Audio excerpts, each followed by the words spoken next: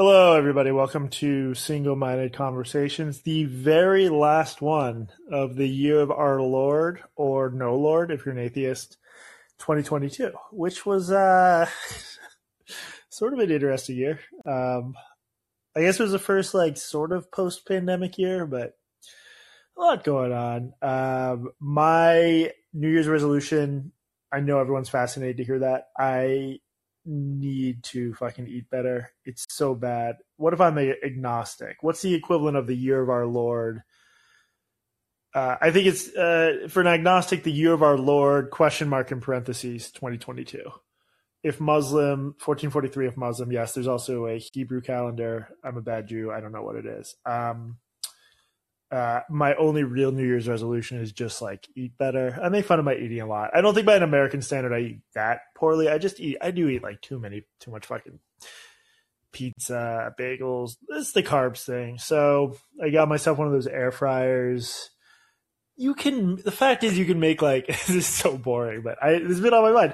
If you just buy vegetables and saute them for a while and throw in one of those udon packets, you can have a very filling meal with some tofu. That's not bad for you. It'll keep you full for a while. And I'm going to make a homemade salad dressing I saw on YouTube that is cilantro, garlic, Greek yogurt, tahini, which sounds amazing. So thank you for telling me it's not boring, Neil. The online thing I noticed, fried asparagus. Get in the queue if you have anything to say, or if you have a New Year's resolution, I'll review it for you and I'll give you a probability of succeeding to 3 decimal places. The only sort of online thing I want to talk about was I found the Andrew Tate, Greta Thunberg thing interesting because Andrew Tate is one of the worst men's pickup artist types. He's cartoonishly bad, and we did a segment on him. Anus has joined the chat. I'm looking forward to talking to Anus. Hello, Anus. We did a segment on Andrew Tate during our live shows. His whole business model is he'll just put out a video that's this is only a slight exaggeration. He'll be women aren't people. Women should be enslaved. And it's just idiotic. It's horrible. It's offensive. But then everyone will just dogpile him and quote retweet him and dunk on him. And he really does find more followers that way. And he actually, at this point, I don't want this to be true, but he does have many millions of dollars because he started this thing called Hustlers University, which is a giant scam. But these confused young men pay to get guidance on living their life from Andrew Tate. And I just always struggle with that, how to deal with. He's a troll, but he's also influential. I just don't think being the 800th person to jump on him or dogpile him helps at all. I think you're doing that because it'll increase your, reach online. It'll increase your online presence. So I don't know, man. Seeing everyone congratulate Thunberg about saying he had small dick energy, which he does. I don't know. I don't think it helps. I also saw a ton of people claiming that that interaction got him arrested by Romanian police. His place had previously been raided by the Romanian police. I haven't seen anyone, I meant to look into this, but I haven't seen anyone actually confirm that is what got him arrested. In the chat, Neil said, as queer is fake news. Alejandra Caraballo, who's one of these annoying people who both pretends to be anti-misinformation while constantly spreading misinformation, or at least unverified stuff. She stated confidently that was why he got arrested. I have no idea if that's true, but I guess I got to look into it. We're going to talk about this on the podcast. Jamal, what's up? Any New Year's resolutions, Jamal? Yeah. I'm resolved to not be upset if I die or other people die or the entire human race goes extinct.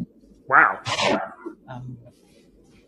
That's a pretty big New Year's resolution. Well, I don't know which of those 3 things will happen, but whichever one it is, I'm going to be really relaxed about it. Yeah. I'm having trouble hearing you. Can you talk closer to the mic or, I don't know, background noise or anything? I will do my best. But I only have the modes of mumbling and shouting. There we go. Whatever you're doing now is working. Now, my actual question was, I've read an essay that the guy who founded lesswrong.com posted, seriously positing that it's too late to prevent AGI from eliminating the human race. And then when I was talking to one of my really smart friends in the field, um, he had the same attitude, and he just sort of casually slipped that into conversation like it's just part of his world. And so I wanted to ask you if you've read anything about that, or what your thoughts are on it. I don't really have thoughts on it because I don't know enough about artificial intelligence. I think the theory is um, it's sort of hard for me to understand now how an AI could like take over and kill us. I think that's sort of the point from their point of view is like you reach this, this point where the AI is able to improve itself at an exponential rate, and in theory could make copies of itself and spread itself and infiltrate other servers and destroy other programs. So um, I think it's the kind of threat that's so little understood. I have no idea what probability to assign it. And I can imagine that people who are very interested in AI,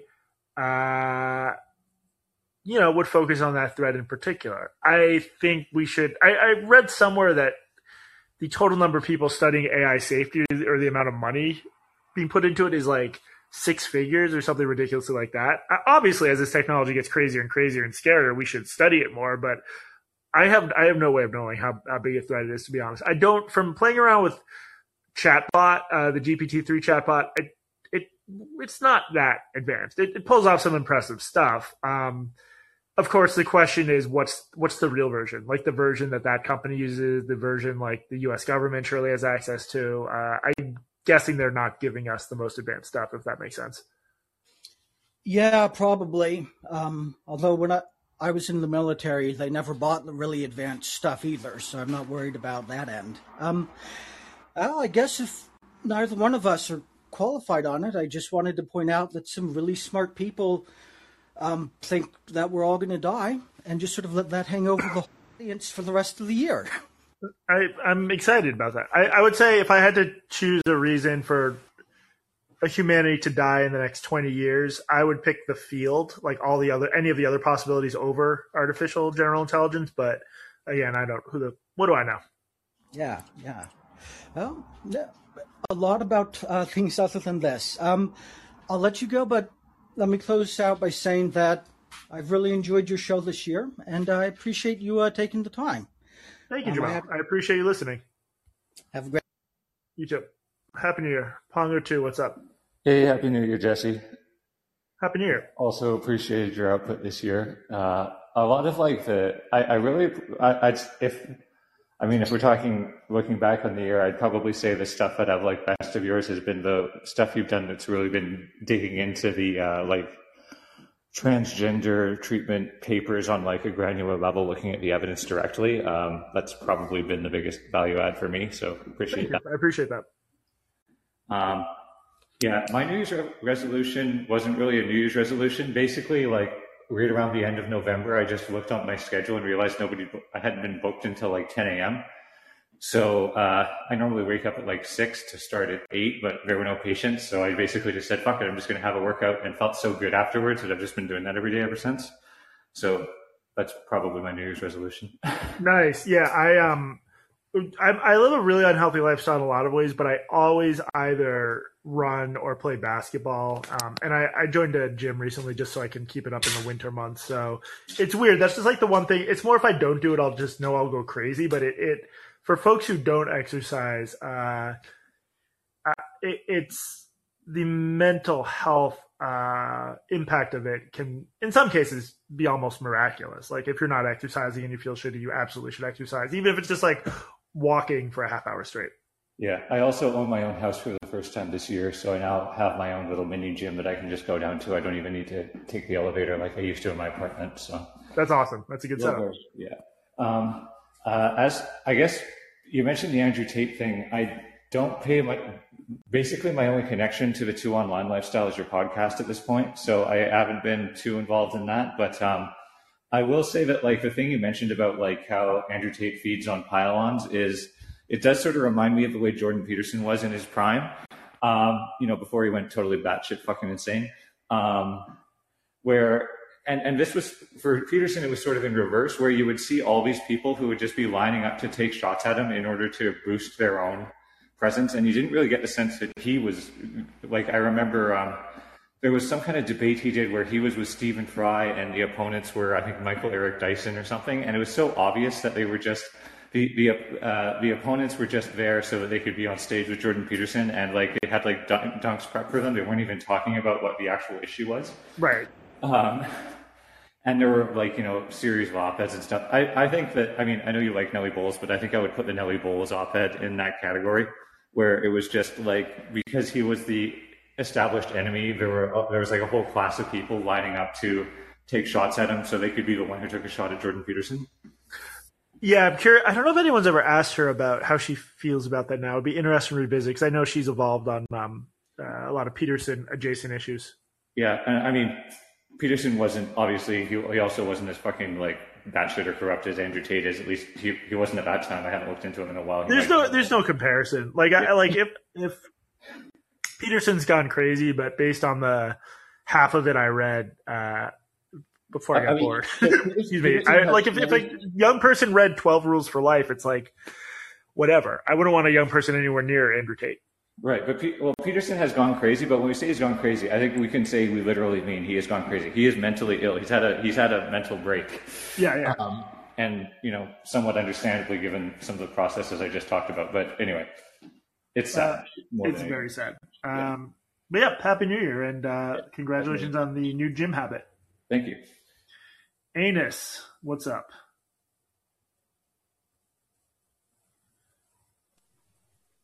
Hey, what's up?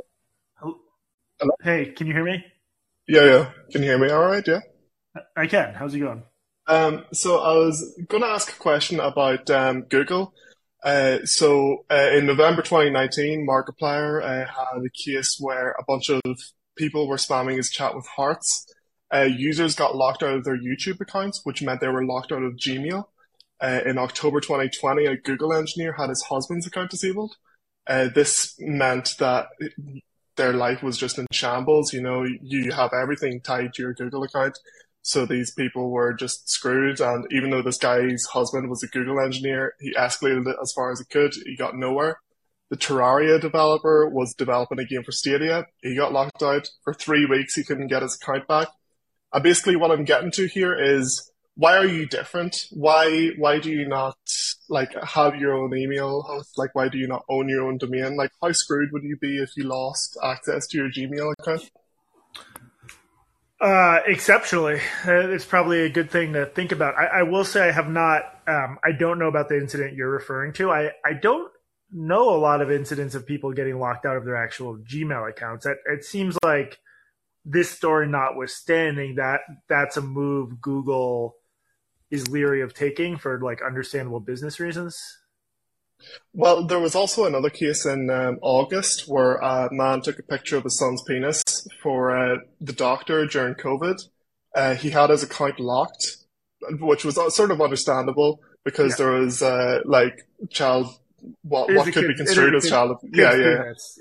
But then there was a law enforcement investigation, and he was cleared of everything, and Google still wouldn't give him his account back. And it seems like such a vulnerable position to leave yourself in, just professionally. Yeah. I think I should figure out, that would be smart for me to not be reliant on Google, which I had, honestly, to my shame, I hadn't even thought about. I mean, I do basic security stuff like 2FA, but I think that's worth me thinking about. I appreciate you raising that issue. Yeah, of course. I was just sort of wondering if you had heard any cases of anyone in the journalist space experiencing something like this, but it seems not. No, if a journalist had gotten locked out of their Gmail, that would be major news, and we would have heard about it. But I have not heard of any such cases. That would be bad. But yeah, no, that was just all I was looking to chat about. Thank you very much. Thanks. Thank you, Anus. Take care. Bye-bye. Happy New Year, Anus. Neil, what's up? Hey, Jesse. Happy New Year. So I wanted to ask about this is from a few weeks ago, but it was a two-part thing. So it was the Yoel Roth cancellation, because there was initially the tweet that they found about the story, right? And then his tweet was is it ever can students ever meaningfully consent to sex with their teachers? Right, which on its face I think is actually an interesting question. Well, he was tweeting. This is Yoel Roth. Sorry, I'll just explain for everyone else briefly. This is the former head of Twitter, trust and safety, whatever. Elon Musk sort of helped bring down a bunch of harassment on him, in part because he was just tweeting the headline of a Salon story, which was something like, is it ever ethical for a teacher to have sex with their student, which everyone freaked out about without reading the piece, which was like creepy, but it was about an 18-year-old, a legal adult having sex with their teacher, which is not good, but it's just not as bad as I think people assume based solely on the headline. Sorry, go ahead, Neil. Yeah, well, that's what I was going to ask about. And Elon didn't tweet about that tweet. He only tweeted about the PhD thesis, right? He didn't tweet about the... Yeah, and the PhD thesis also I thought was a little bit out of context because it was like, whatever, this is a PhD thesis from like a decade ago, but he was making sort of a harm reduction argument saying like teenagers are already on Grindr, and saying it wouldn't be useful to try to just bar them from it wholesale, which like people can disagree with, but it's just not, if you're familiar with the language of harm reduction, it's not that unusual to make arguments like that. Yeah, I like totally disagree. I was going to get to that. That was the second part where I think that's like a totally consequentialist argument that I like just completely disagree with. It's like you're like giving, I'm a moral absolutist anyway. So it's like you definitely should not. I think you concede that teens are going to be on Grindr and other hookup apps. I feel like that's look, if someone thinks no, I think the best approach should be Grindr says we ban kids under this age and we'll keep them off. I don't think there's anything wrong with that. I don't think it's like that clear cut. Maybe. Yeah, I think most people, including myself, see like the better solution as just like ID verification. Which are there ways around ID verification? I was thinking about this. I feel like there isn't, right? Like how, if you like actually get a real person's ID, like how would you cheat that as a kid? Unless you're like stealing it from your parents or whatever. Like, I don't know. Yeah. I don't know much about that, to be honest.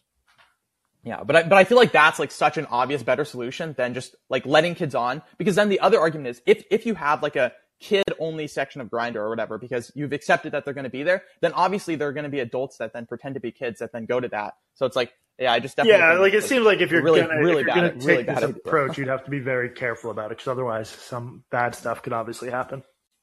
But back to the initial tweet about this story, where it was an 18-year-old, and then the teacher got in trouble because Washington has a like clause where if they're a student, it doesn't matter their age, that then it's like illegal. And so I wanted to ask about. So I understand firing the teacher, because obviously that's like a huge breach or whatever. Fire the teacher. But should it be like criminally illegal, right? If the person's an adult, right? And had they not been a student, it would have been totally illegal. But just because they're a student, just because of the power dynamic or perceived power dynamic, then it's criminal for them to have sex. I thought that was an interesting. I wonder what you thought about that. I think it should definitely be illegal.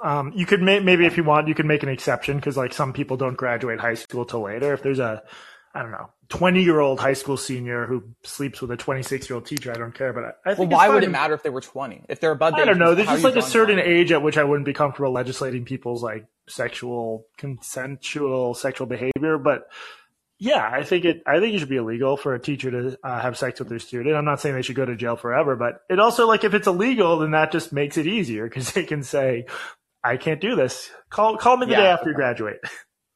Exactly. That's like that. Just wait. That's my point. It's like in anime, it's always like wait until graduation, then they like go for it. It's like I think we should build our laws around anime subplots involving large-eyed young women. Yeah, definitely. Okay. Yeah. So yeah, that was the 2-part question. All right. Someone in the chat just said they hate moral absolutists, so go argue with that person. Well, you're wrong. Utilitarianism sucks. Well, hash it out in the chat. I'm sure you guys will get to the bottom of this. Happy New Year, Neil. Yeah. Rye, what is up? Hey, Jesse, how's it going? Good. How are you? Not too bad. I'm gonna take us all back a couple of months. I had a daughter recently, so I'm getting caught up on your podcast, and I just hit that episode with the Malagasy clay eaters. Yeah. Which, wow. But basically, I was kind of curious. I had a few thoughts. One was like, we always talk about internet subcultures. I think we use that term really loosely, but It seems in that case, that is actually like a completely alien culture that's developed. Like, I feel like if you dropped me off in the 17th century France, I'd know more how to talk to those people than I would to whatever that kid's name was. Yeah, so just to fill in everyone else, the Malagasy clay eaters are this like online clique of bullies, basically, and they are followers of a YouTuber named I'm forgetting his name. I was deep in this a few months ago, but his shtick, the YouTubers, is he makes fun of dead people. Like if a famous YouTuber dies, he will make fun of them and call them a pedophile and stuff. And it's just really gonzo, sarcastic humor. So there are these just like roving gangs of Discord youth, just like finding other kids their age and bullying them and impersonating people. And just like it gets to a level that's like truly sociopathic, even by the standards of the internet. That just made me think, you watched 30 Rock, right? Yeah. Remember that episode where they're in downtown and it's night? They go, oh no, youths. Youths, yeah, exactly. That was how I felt when I was working on that piece. But yeah, anyway, what I was kind of thinking about during it was like, obviously, I mean, these kids are super maladjusted and, you know, it's bad. And I think hanging out in these cliques has goes along with that. But I mean, when you're talking about the kid, it's obvious that like without the internet and these cliques, he's not just going to go to school and be a popular, normal kid. No. Right. So, and maybe there isn't a solution, but what I was wondering is how, because, you know, kids like that do need a space to gather and maybe find other, you know, outcasts. But how do you create a healthy version of that culture where people like this Teddy kid, I think was his name, you know, can go and find a space to belong, but it doesn't turn into, you know, something that horrible? Yeah, no, that's an interesting question because I think one of the things a lot of us hope for when the internet first popped off was like, you know, if you're lonely or you're a member of a marginalized group, you can find other people like you and feel less alone. But it seems like a lot of communities emerge that sort of stoke the worst impulses of people who are victims and bullies. Like they don't like heal them, but just make them worse or twist them. Yeah, I don't really know the answer to that, especially when you think about like, I could barely follow what was going on in these Discord servers, and I'm not that old, and I did mostly grow up online. I don't know how an adult could start to influence what, you know, 12-year-olds who are making throwaway accounts and jumping from server to server and all that, what they're doing. It seems pretty hopeless, to be honest. Yeah, because then everyone kind of just says we need to shut it down. But like I said, I feel like, I mean, these kids aren't going to be suddenly well adjusted, you know, in the mainstream. Oh yeah, I mean, I don't even know what that would it. mean by shut it down. Are they? You're going to revoke their internet access? It doesn't seem realistic. I mean, I will say it's probably hard. I don't have kids. If you have kids, because there's so much like peer pressure, I would obviously be in favor of keeping them offline and off social media, at least in non-controlled settings until as late in childhood as possible. Yeah, luckily I got a couple of years before I got to worry about that. Nice. But yeah. Well, anyway, I didn't know if you had any thoughts on that. I know it's kind of a broad question. So no, I just feel hopeless about it. Like, I think there's very little we can do to exert influence on kids' behavior online, unfortunately. Oh, that's unfortunate. Well, depressing New Year to you as well. Depressing New Year to you, Rye. All right, talk to you later. Ethan, what is up? Ethan's, whose name is @TallPsychology. Hey, Jesse. I just wanted to start by complimenting you on the quick fix. I really liked it. Thank you. I'm a consumer psychology PhD student, and you know, I think I have more knowledge than the average layperson about some of the stuff you talked about, but even then, I still learned a lot about the different subjects that you were talking about. And I liked it so much, I was giving it as a Christmas gift to some people. I gave it to my dad, who really liked it. He does medical research, and even he really liked reading about, you know, kind of controversies in the psychology world. I was just wondering if you ever thought you would write another book, and if you were to, what sort of topics you might cover. Yeah, I think it's a possibility. I mean, it would just depend on like coming up with the right idea. Obviously, I've written a lot about like the youth gender medicine fight, which is getting more mainstream. And I think there's like, I don't know how big a scandal it is. And I'm obviously very critical of like right-wing attempts to ban youth gender medicine. But when you look at the confidence with which folks with impressive letters after their names and institutional affiliations, like the confidence with which they're saying, yeah, these treatments are great, they save kids' lives, they lead to such good outcomes, and then you look at the actual data, it sort of feels like a burgeoning medical scandal to me, like setting aside all the other culture war and philosophical debates about, you know, gender dysphoria, gender identity. It just seems like there's a big story there, and I don't think it's gotten smaller since I wrote like a very long magazine article about it in 2018. So That would be an obvious candidate, the most obvious candidate, because I'm a masochist. But yeah, I mean, I'm also really interested in just like how we talk about race and identity and America's turn sort of away from the ideal of colorblindness and toward, in progressive spaces at least, like inserting fundamentally superficial identity characteristics into everything. I think that's gone really poorly. I don't know if there's a book there, but that's like just another subject I'm really curious about. Awesome. Well, thanks so much and have a great new year. Thank you, Ethan. Neil, I'm skipping you for now to get to Andrew because he hasn't been on yet. Then I'll get to Neil. What's up, Andrew? Hey, Jesse, can I explain a somewhat terrifying ChatGPT experiment that I ran? Sure. So I think the problem with it right now isn't really how intelligent it is, quote unquote, but how much data it has access to in a dynamic setting. So if you ask a question of ChatGPT, but then also say, what would be a good Google search to execute to find information about this subject as kind of the prompt, then execute that Google search, then strip out the first couple pages of results or the first however many characters it is.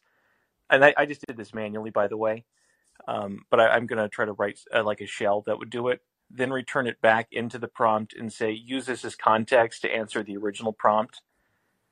It gets shockingly more intelligent. Wait, sorry, I want to make sure I'm getting this. It gets more intelligent if you remove the first couple pages of results? No. So basically what you're doing is you're taking some back steps. So like imagine if you had, kind of like a shell that contained the ChatGPT API and the Google API. Yeah. And that you use ChatGPT to create its own prompts to Google search the questions that you ask ChatGPT. Gotcha. And then go take in those results as part of the context when answering the question. Oh, so you're asking GPT-3 to Google stuff, basically. Yes, to write its own Google prompts to assist it with answering the original prompt. Oh wow! So it's so that allows it to sort of yeah, because I was thinking like, okay, so sometimes it has these kind of delusional realities that it enters into. Yeah. Because it doesn't have any contact with the real world, right? So I was thinking, how could you give it contact with the real world? Like, how could you engineer the prompts and then pass things around, in the back? Because I think of intelligent systems as agents, not just one single thing that you're executing, but it's an agent acting under some context. Yeah. And when I did that, I was able to get it to like program things way better. Oh, interesting. If there's any examples of that you have that someone like me would understand, like that don't involve programming, I'd be curious to see this in action because it sounds very interesting. Yeah, I've been so busy watching my son, I haven't had time to do it except like just to manually enter the prompts. But I know that you can do it using the ChatGPT API and the Google API, and I'm going to see if I can't write that over the next month or so. And I'd like you to challenge me to do that as my New Year's resolution. I challenge you to do that as your New Year's. I hereby, with the power vested in me by David Sachs, challenge you to do that for your New Year's resolution. All right, I'll do it. Sweet. Glad those negotiations went well. Yeah, no, that sounds really interesting. I'll be curious to see what you come up with. All right, that was all I had. Cool. Thank you, Andrew. All right, Neil 2.0, what's up? Sorry, I forgot like the most important part of why I objected to the Yoel Roth thesis was that this one line. So he says, rather than merely trying to absolve themselves of legal responsibility, right? Talking about like Tinder rather than try to absolve themselves of legal responsibility, or worse, trying to drive out teenagers entirely, service providers should instead blah, blah, blah. So it's the or worse, right? So clearly he's referring to trying to drive out teenagers entirely as like a negative thing that should not be attempted, which I think is like... Yeah, I think we said on the podcast that part of the phrasing was like the one part where Katie and I were a little bit like, what does he mean by that? So clear, I think that's like 100% objectionable. I think like aside from the disagreeing with harm reduction, is the or worse. I think it's like 100% objectionable. Anyway, so that was the one to add that in. So. That's a fair point, Neil. I appreciate it. But Jamal, and then if no one else jumps in the queue, that will be it. What's up, Jamal? Again. Well, we started the show talking about the end of the world. I just wanted to point out that I'm pretty sure it's going to happen from somebody, from people who decide to just go to get a hold of an AI and screw around with shell scripts in Google. So like the guy who just called Andrew, it was, right? Yeah. If he's still here, I don't want to make jokes about someone that's not to their face, but I think I could do a good solid 3 to 4 minutes on how he's he's the one who's going to bring the human race to an end. He already used it to make a pathogen optimizer, he said, which I assume is a joke. There was that scary story of that, I guess, a machine learning algorithm that had been programmed to find molecules that potentially help people. They changed like one line of it to be like, instead of help people, why don't you hurt them? And it came up with like novel, potent new neurotoxins and stuff. So I find this stuff completely terrifying, and I semi-defend my decision to not think about it because it is so beyond my areas of expertise, and it feels like there's so little I can do about it. I just don't know how to handle this sort of like long tail technological risk type of thing. Well, if the AIs keep us alive, it's probably because they're taking care of us the way we take care of domestic animals. So I think it's really important that Katie finish Moose Nuggets. So I mean, that's the other thing is like it's just so hard to know like how they'll be aligned and programmed. Like, I don't know. It's not impossible to imagine something much more benevolent than being like a Terminator, like a Skynet type deal. They could just decide that they get some intrinsic pleasure from keeping us healthy, or that they view us as their like sort of primitive father figure. It's very weird to think about because you just like, even just chatting with GPT-3, which will eventually be Stone Age technology, it's just like I can't even understand this thing's thought process. You're talking to a being that just has like, I mean, it's not a being, but to a program with different programming. It's just a very weird experience. Yeah. It's an interesting thought. Tell Katie that joke about Moose Nuggets. That was good. Have a Happy New Year. Thank you, Jamal. Happy New Year to Jamal. Happy New Year to everyone else. Yeah. Eat well. Get exercise. I don't want to. It's funny. I feel the social pressure. I kind of want to just like not do anything tonight. I'm not yet at a phase in life where that won't feel weird, just because like New Year's Eve was always like the time you did stuff. But I hope some of you have the courage to just do what many of us want to do and stay home and eat 5 bowls of your favorite ice cream. Or for me, it would be like a whole pizza. But whatever you're doing tonight, I hope you have a good time. And I hope 2023 is a little bit better than 2022, however good your 2022 was. So thank you guys for listening. As always, I would just ask you to spread the word about the show if you enjoy what I'm doing here. And check out my other stuff, Blocked and Reported, and Single Mind, my newsletter at jessesingle.substack.com. Anus, thank you. You take care as well. Yes, make ice cream. That's a good way to spend the night. All right. Goodbye, everybody.